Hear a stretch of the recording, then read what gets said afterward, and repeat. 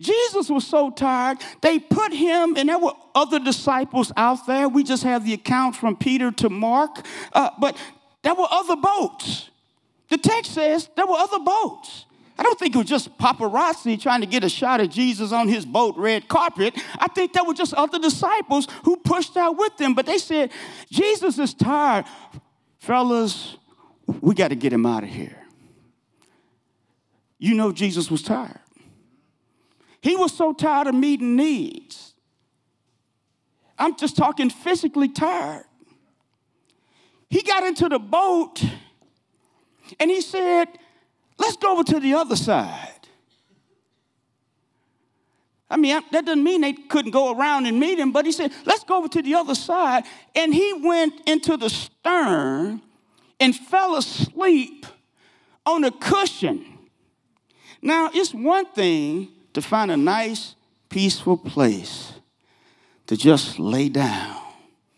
Oh, man, family's gone. And Kelly is like the women in my family. They sing all the time, and they're like, Mike, Dad, you need to say this. Look, is this what you need? Howard and I, we're just alike. We have strong women in our lives, and that's why people hire us. Because if they fire us, they got the women may go too. We know how that works.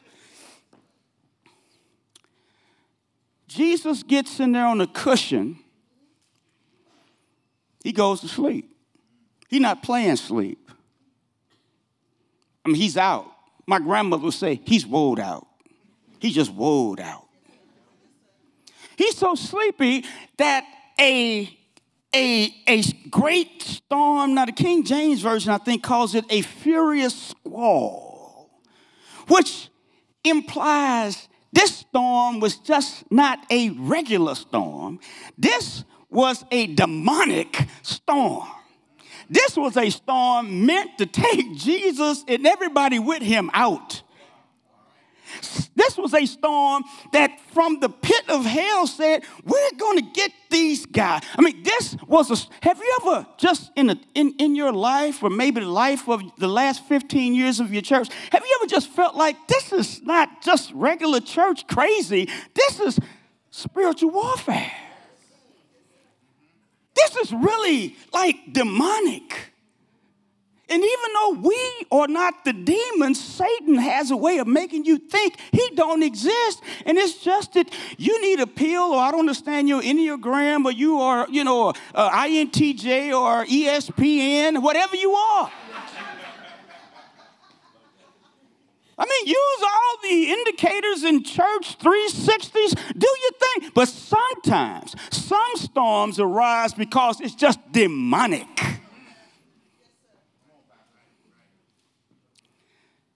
Jesus is so tired,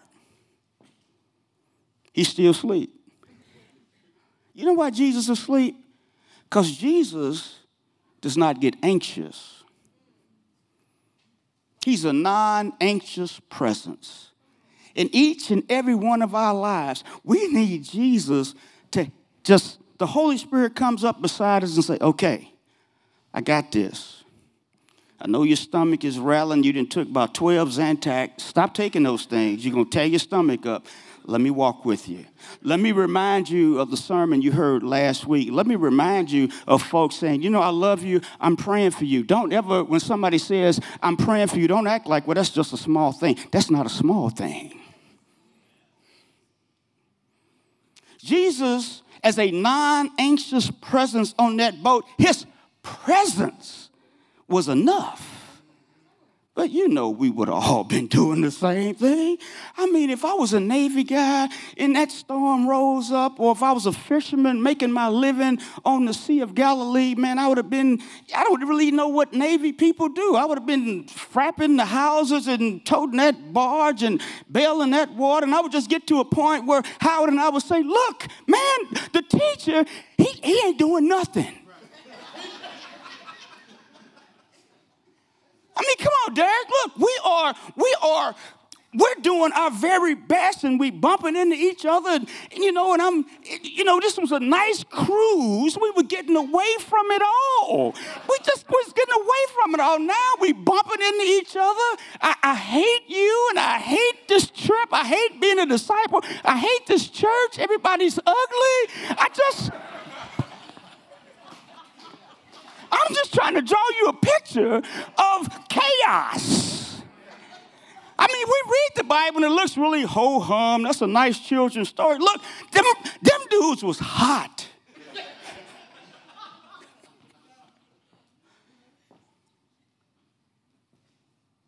They go to where Jesus is asleep.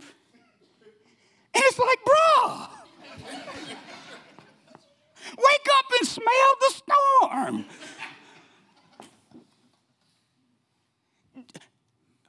Do you care? We're dying up here. I mean, the boat was full. It's Jesus. You're floating, man. If it wasn't for this cushion, you'd be dead. You'd be drunk. You're floating.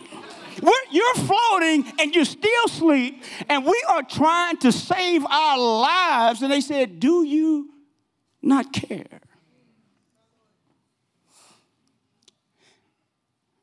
Sometimes you wonder in your life, does God know what I'm going through?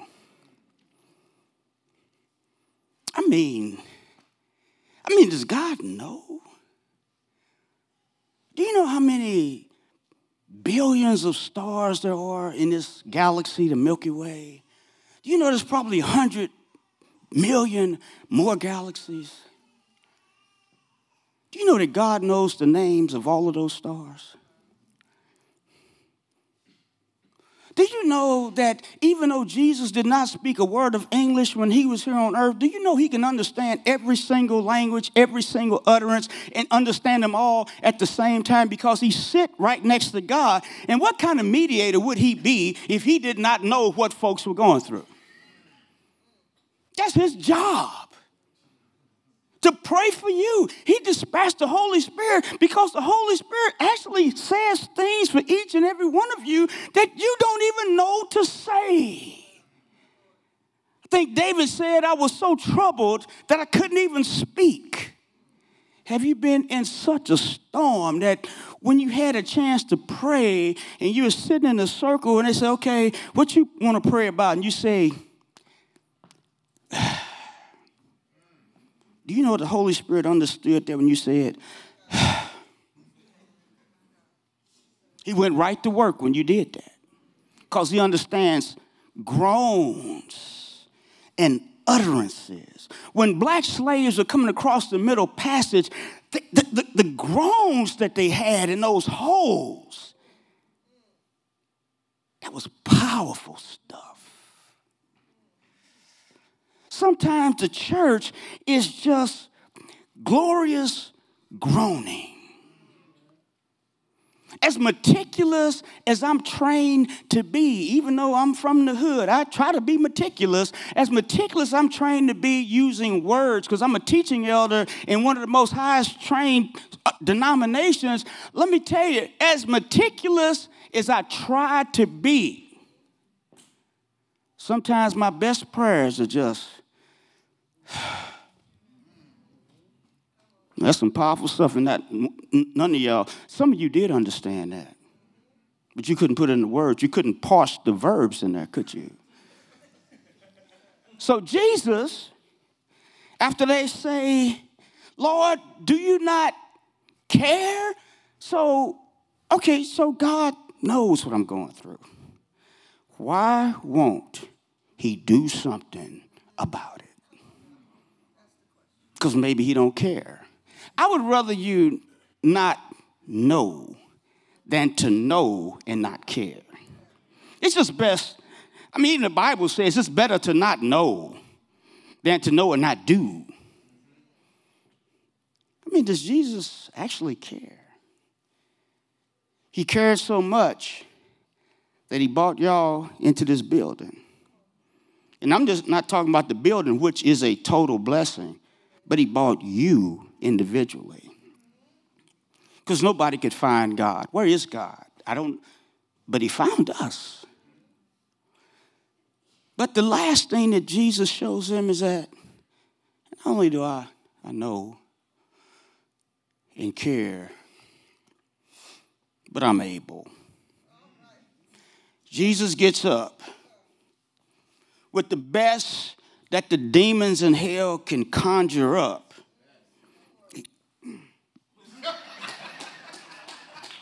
He's not flexing, he yawning.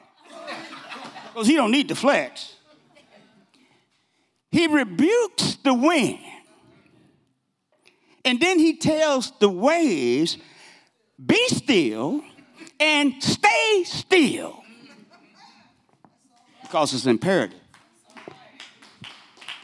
Be still and stay still. How many times has Jesus said to me, Mike, you got a lot of storms going on. Be still and stay still.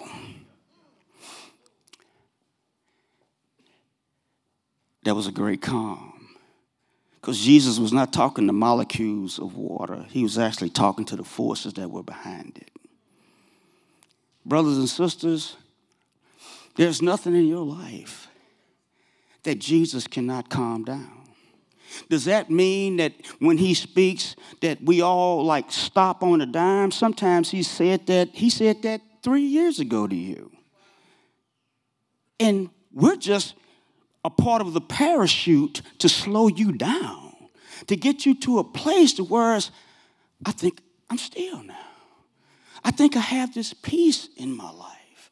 Brothers and sisters, when Jesus does that calm, I remember being at Covenant Seminary, and a lot of you may not know it, but I have Tourette's syndrome. I was born with Tourette's syndrome. My grandfather had it. It just means I have too much dopamine, too much adrenaline in my system. And I don't really know why.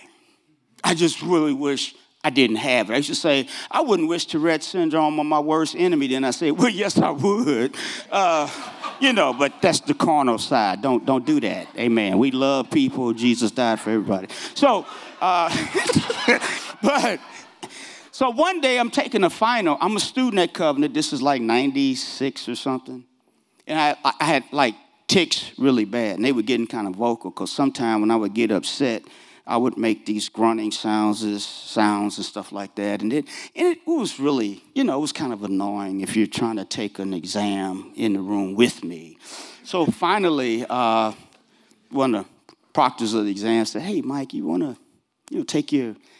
And it was really awkward because, he's white, I'm black. It's like, oh, God, do we really have to do this? So I said, yeah, I'm having like a rough day. I'll go down. And I went into a room by myself to take the exam. And it was a prayer room. And Howard, you may remember we had that prayer room in the basement of the chapel. And it really hurt me to have to do that. And I remember in that prayer room, and I think Jesus was saying, yeah, you need to take the test, but there's another reason I want you to go to this room. In that room, there was some scripture, and it was Philippians 4, 6, and 7. It said, do not be anxious about anything, but in all things, through prayer and supplication, let your requests be made known unto the Lord, and the peace of God, which transcends all understanding, will guard your heart and your mind in Christ Jesus.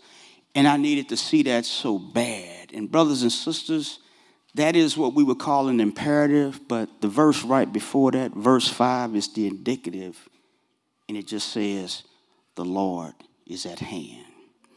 So I want you to know that you are here these 15 years, and Jesus, his presence is with you. Do not neglect, not only to say, Lord, we need your help to still this storm, but do not neglect what he's taught you about being a reflection and a representative of himself, because you have the storm-stilling calmness by the power of the Holy Spirit to speak things to other people. As Pastor Howard said, You who joined the church, thank you for being here. But a part of representing Christ is being able to take words of healing and peace to people who are in furious squalls. Amen. Let me pray for us. Father, thank you for this time, and thank you for my sisters and brothers. Thank you for them giving me the opportunity to say something for you and to them. And I just thank you for this church. And Lord, I just look forward to the next 15 years in Jesus' name. Amen.